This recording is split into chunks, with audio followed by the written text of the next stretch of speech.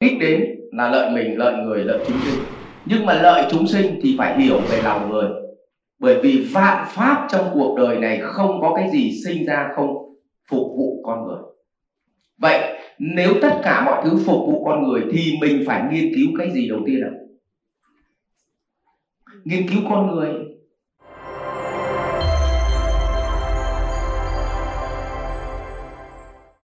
Tôi hỏi mọi người này, thường thì mọi người hay có tư duy thế này. Mình có sản phẩm, xong mình tìm đối tượng bán. Có đúng không?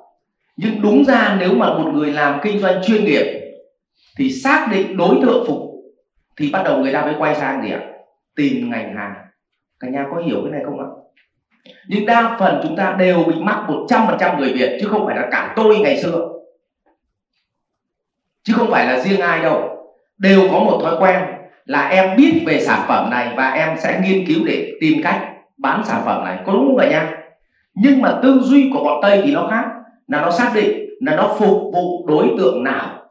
Tôi hỏi cả nhà, nếu trong hai đối tượng, một là cũng dạy học như thế này, nếu tôi dạy cho cái tầng nhân viên và tôi lấy 5 triệu một người và tôi phục vụ 1.000 người để ra 5 tỷ doanh thu.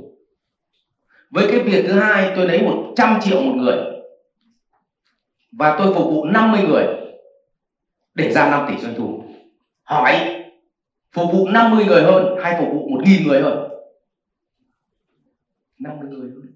Cả nhà có hiểu cái này không nhỉ? Vậy thì từ đó nó mới liên quan đến cái trình độ phục vụ của mình. Mình xác định phục vụ cho thằng giàu hay phục vụ cho thằng nghèo.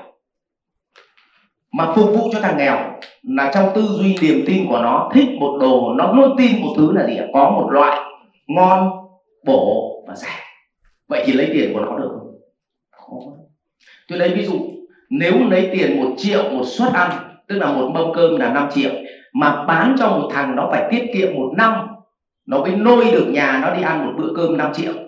Hỏi, nó đến cái quán đấy nó ăn, với cái việc một người tháng nào, thậm chí tuần nào nó cũng đi ăn một bữa 5 triệu, thì hỏi thằng nào nó hành nhân viên bán hàng nhiều hơn?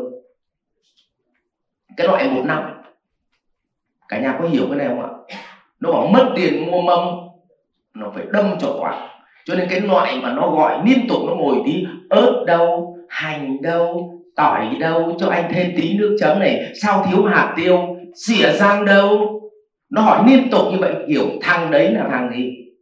Để mà hốc được tiền của nó 1 đồng là nó hành cho mình chết thôi. Cả nhà có công nhận với tôi không? Còn cái thành phần mà họ thường xuyên tiêu như vậy thì họ hành hạ nhân viên làm sao ạ? Ít hơn. Cũng giống như kiểu doanh nghiệp các ông mới khởi nghiệp mà để trả lương cho một thằng 30 triệu thì ông hành cho cái thằng khốn nạn hốc của tao 30 triệu chết thôi. Nhưng mà doanh nghiệp mà to hẳn ấy, để trả lương 30 triệu thì nó lại rất nhẹ nhàng. Anh em có hiểu cái đây không nhỉ? Cho nên tâm lý của thằng nghèo là hốc của nó 1 đồng là nó sai khiến cho mày chết thôi. Thì tâm lý của thằng giàu là nếu lấy của nó 10 đồng mà phục vụ cho nó thỏa mãn, nó còn tặng thêm cho 1 đồng. Cả nhà có hình dung này không ạ? Nó khác nhau hoàn toàn. Vậy thì chúng ta phải xác định được đối tượng khách hàng. Thì trong đối tượng khách hàng thì chúng ta có bằng này tầng tâm thức để chúng ta hiểu. Con ghi vào đây, tầng tâm thức. Tâm thức bên này là nhu cầu. Vậy nhu cầu của con người chính là nhu cầu của tâm thức, mà tâm thức chúng ta hay gọi là lòng người. Vậy chúng ta phải hiểu có con người nó có bao nhiêu tầng, mà bản chất tháp Maslow là ông Maslow lấy từ đạo Phật ra, cho nên sinh ra cái nhu cầu trong tháp Maslow. Thì tầng tâm thức thì hiện nay có, tôi nói về 6 cái tầng tâm thức. Tầng tâm thức thấp nhất là tầng vật chất, dưới xuống dưới con. Tầng thấp nhất, tầng đáy là tầng vật chất. Thế cái nhu cầu của khách hàng này, con ghi nhu cầu khách hàng. Nhu cầu của khách hàng,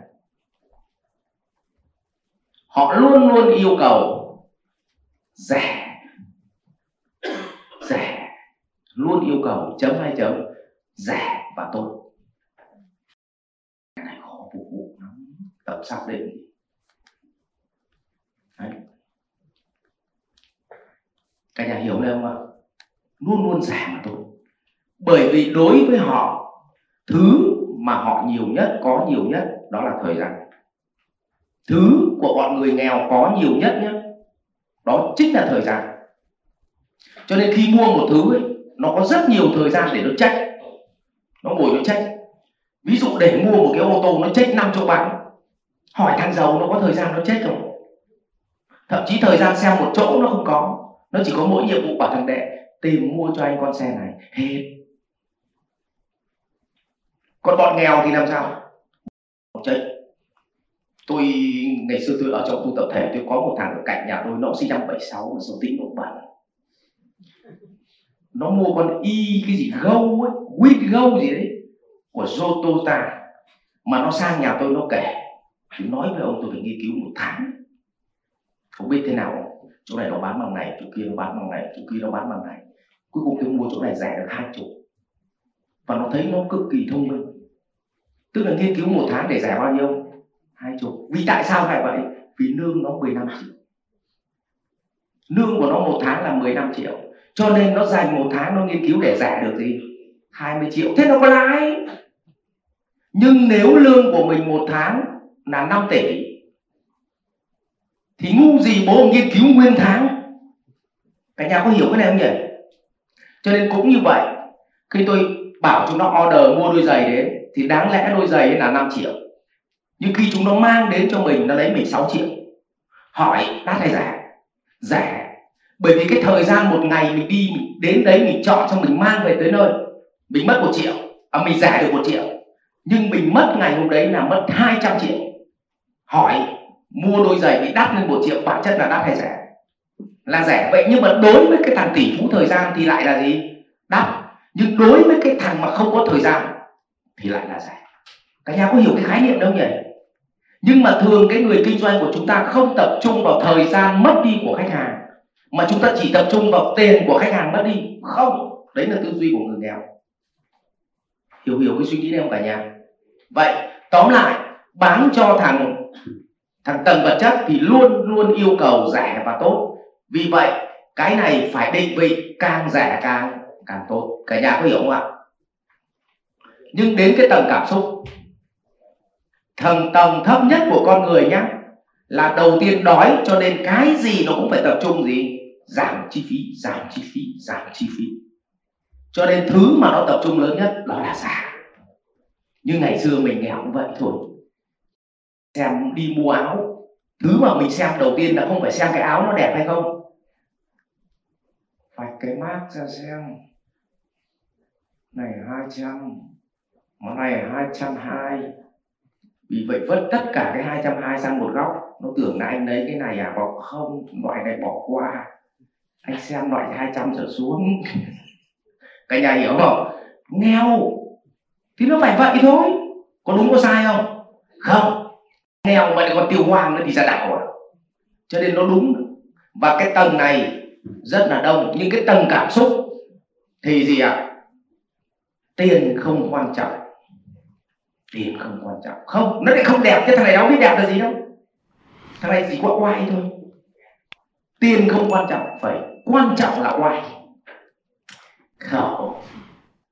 Chơi hàng hiệu nó có hai loại chơi hàng hiệu. Một cái loại chơi hàng hiệu không hề cảm nhận được cái cảm xúc của hàng hiệu, mà chỉ cảm nhận được độ oai của hàng hiệu.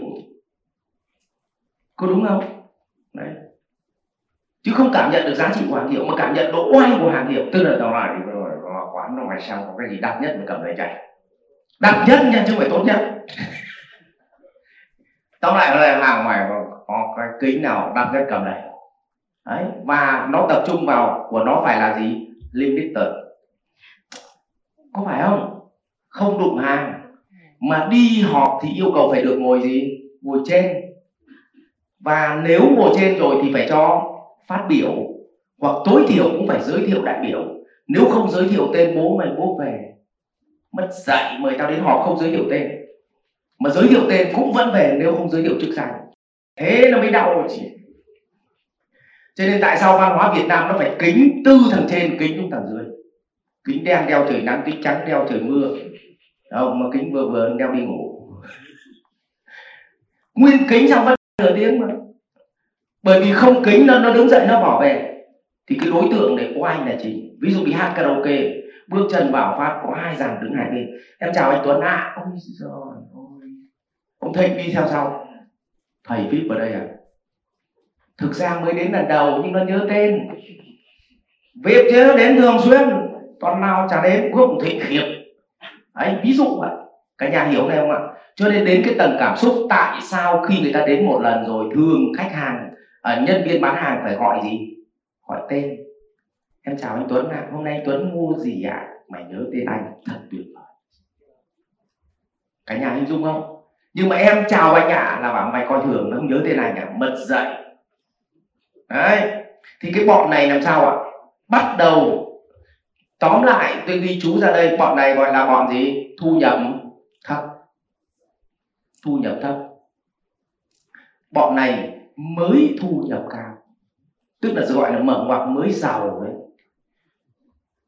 Cho nên bọn mới giàu nó sĩ lắm, tiêu chống hết luôn. Mà ở Việt Nam nhóm này đông không? Tắc đường rồi, đông lắm. Cho nên bọn Tây nó coi những cái thứ xa xỉ phẩm ở Việt Nam là gì? Là một thị trường cực kỳ màu mỡ. Cho nên Phạm Minh Chính sang Mỹ, anh mới nói là bọn Mỹ nó coi Việt Nam như một cô gái đang nằm ườn trên bãi biển. Nó sexy đến mức độ chỉ vào phát là quan hệ này. Không có phải khởi động khởi nghiệp đâu, không quảng cáo cả, bán luôn. Thấy không? Như hàng LV ông viết rồi là những cái loại thương hiệu nặng này, rồi những cái loại khách sạn 5 sao vào Việt Nam, rồi là ô tô mẹt với này nở cái gì vậy, đi sớt. Đấy, ví dụ vậy. BMW nào có thằng nào đến xem có hỏi gì đâu, chỉ hỏi này giá bao nhiêu em nhỉ, này giá bao nhiêu nhỉ, này nhiều tiền hơn thế này, đấy cho anh cái này. Ông tin tôi đây, tôi hỏi mày thích con mẹt S hay là mày thích con LS đắt xịn, LS 460, hỏi thích con nào? Nó đều nói thích LX với LS. Hỏi tại sao? Vì nó đắt. Ông tin tôi đi, hỏi một người nha, mày thích Hyundai hay là mày thích mẹt, 100% nó sẽ trả lời là gì? Thích mẹt. Nhưng hỏi mày đã đi mẹt với đi Hyundai bao giờ chưa? Dạ chưa. Sao mày thích mẹt? Nó đắt. 100% không đi hỏi các cụ đây này. Thích nó vì gì? Nó đắt, chứ nào đã trải nghiệm hai cái đâu. Thích hoa hậu hay á hậu? Chưa trải nghiệm đã biết thích hoa hậu. Mà chắc gì nội tạng của hoa hậu đã hơn á. Nhưng mà vì gì? Nó có vương miện. Hỏi hôm qua mày đi đâu đấy? Đi với hoa hậu. Nghe nó cái sang mồm chứ. Đi đâu hôm qua đi với con em nông dân. Đấy, ví dụ vậy. Cho nên là con người ta ở tầng này gọi là tầng gì? Tầng cảm xúc. Mà cảm xúc thì nó thích những thứ gì? Bước chân vào đấy mà bước ra, người đời đã phải gì? Trầm trồ. Anh ấy thật đẳng cấp. Và một trong những biểu hiện đẳng cấp của nó là gì? Tôi lấy ví dụ lớp này tôi make nên cũng vậy. Thật đẳng cấp. Cũng là lớp này mà Tống vào trường cấp 3 học, có đi không? Có đi cũng buồn. Nhưng mà đưa đến khách sạn 4 sao check in này, học 4 sao, nó đẳng cấp. Chả quan tâm đến thằng thầy dạy cái gì đâu, nhưng việc đầu tiên chụp ảnh cái đã, đưa lên nhóm. Mày kinh chị chưa? Có đúng tâm lý không? Đấy, con người nó bị cái đó. Nó bị cái đó. Vậy thì cái nhóm này là nhóm mới có tiền, tầng thứ 3. Đấy. Tầng thứ 3 là tầng này là tầng gì ạ? Sinh mạng. Đấy. Điều quan trọng đối với họ là tiền không quan trọng. Tiền không quan trọng. Tức là bọn này nó còn giàu hơn cả bọn này nhá. Cho nên rất nhiều thằng giàu nhìn nó gì ạ? Cực kỳ nông dân. Nhưng nó nằm ở tầng nào ạ? Tầng trên thằng này đó. Cho nên đừng có thấy nhà vua giản dị mà coi thường. Đúng không? Thì cái tầng này tiền không quan trọng. Quan trọng phải an toàn. Quan trọng phải an toàn. Cả nhà hình dung đây không ạ? Ví dụ ăn một bữa ăn đắt rẻ không quan trọng, Nhưng quan trọng tất cả thực phẩm ở đấy nó phải rõ nguồn gốc, đúng không? Mua một cái đồng hồ hàng hiệu đắt rẻ không quan trọng, quan trọng là tao phải mua đúng chỗ để không phải lo lắng đây là hàng fake, để tối về tao ngủ cho nó gì ngon. Cả nhà hiểu không ạ? Còn cái bọn mới giàu cảm xúc thì cũng mua hàng hiệu nhưng không mua đúng hiệu, mà phải mua của bọn xách tay, không, để cho nó rẻ một tí nhưng nó vẫn là gì, vẫn oai. Các cụ hiểu không nhỉ? Cho nên đã đến cái chỗ hàng hiệu, ví dụ như cái chỗ mà chuyên bán hàng hiệu như ở Hà Nội là chỗ Tràng Tiền Plaza, hay trong này là khu An Đông chẳng hạn, tức là vào đấy là những thằng đấy là thằng có tiền thật, có tiền thật nhá. Còn thằng mà mua hàng trôi nổi nhưng mà cũng là hàng thật nhưng hàng xách tay thì thằng đấy là bản chất mới biết chơi, tức là mới có tiền nhưng cũng muốn chơi nhưng mà muốn giả gì, giả đi tí. Có thấy thế không? Đấy. Nói vậy thôi, mua hàng hiệu mà mua đúng hiệu thật mà tối về ngủ ngon chắc chắn không bị lừa, thì giá bao giờ nó cao hơn khoảng 130%. Tức là nếu một cái là 5 đồng thì cái kia là 6,5 đồng. Đấy, nhưng mà mua 6,5 đồng thì ngủ ngon, mua 5 đồng thật hay giả nó sẽ tay hết được. Thế mà đeo cái đồng hồ ra xong mấy thằng bạn lại dân chơi xịn, thằng nhìn dại lắm, có phải hàng thật không, ngại run. Có phải không? Nó có rõ chia tầng con người không? Đấy. Và tiếp tục đến cái tầng tiếp theo là tầng trí tuệ. Cái này tiền không quan trọng, phải quan trọng là có giá trị sử dụng thực. Quan trọng là có giá trị sử dụng thực. Tôi lấy ví dụ, họ đi đến ăn một bữa ăn thì thực sự cái chỗ ăn đấy không quan trọng, nhưng quan trọng là họ ngồi với ai trong bữa ăn đấy để nó có giá trị thực. Cả nhà hình dung này không ạ? Cái tầng của người trí tuệ ấy, người trí tuệ là ngồi ở đâu không quan trọng, ăn cái gì không quan trọng, quan trọng là ngồi với ai. Còn cái tầng cảm xúc là gì? Ngồi với ai không quan trọng là ngồi ở đâu. Có đúng không nhỉ? Tầng của thằng người nghèo là gì? Ngồi ở đâu không quan trọng giá nó có rẻ không. Có hình dung hay không nhỉ? Nó rõ cái tầng nhé, để chúng ta biết nối chúng ta khai thác. Rồi tiếp tục, tầng tiếp theo là tầng nghiệp lực. Là tiền không quan trọng, tiền không quan trọng, phải quan trọng giúp đỡ được ai. Thằng này nó tập trung vào nghiệp lực. Ví dụ mình mua tăm thì bản chất tăm không quan trọng, quan trọng cái thằng bán tăm nó khổ thế nào. Có phải không nhỉ? Vào thiền am bên bờ vũ trụ, tiền không quan trọng ở đây nó nuôi trẻ mồ côi. Từ ngày phát hiện ra chúng nó không hề mồ côi, bố đeo cho nữa. Có phải không? Con người nó rất rõ nhá. Đấy. Và cuối cùng, tầng cuối cùng là tầng tâm không. Sao cũng được, có nhu cầu.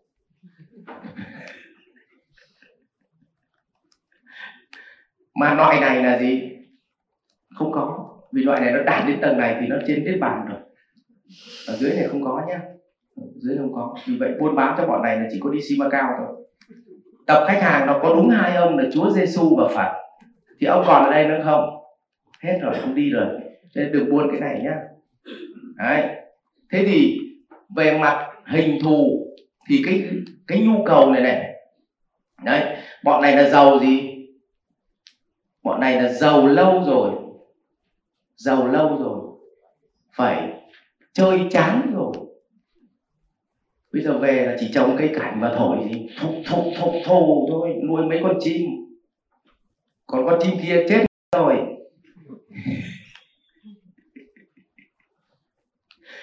Đúng tầng sinh mạng đấy. Đấy. Tầng trí tuệ là gì? Đấy. Bọn này thì lại gì? Thừa tiền. Bọn này thừa tiền. Đấy, ví dụ như Vũ Trung Nguyên là thừa tiền. Xong Vũ Trung Nguyên hỏi là gì? tiền nhiều để làm gì? Bọn này nó bảo sao ngu vậy, tí thứ để tiêu. Tầng này nó bảo tỷ thứ để oai, đúng không?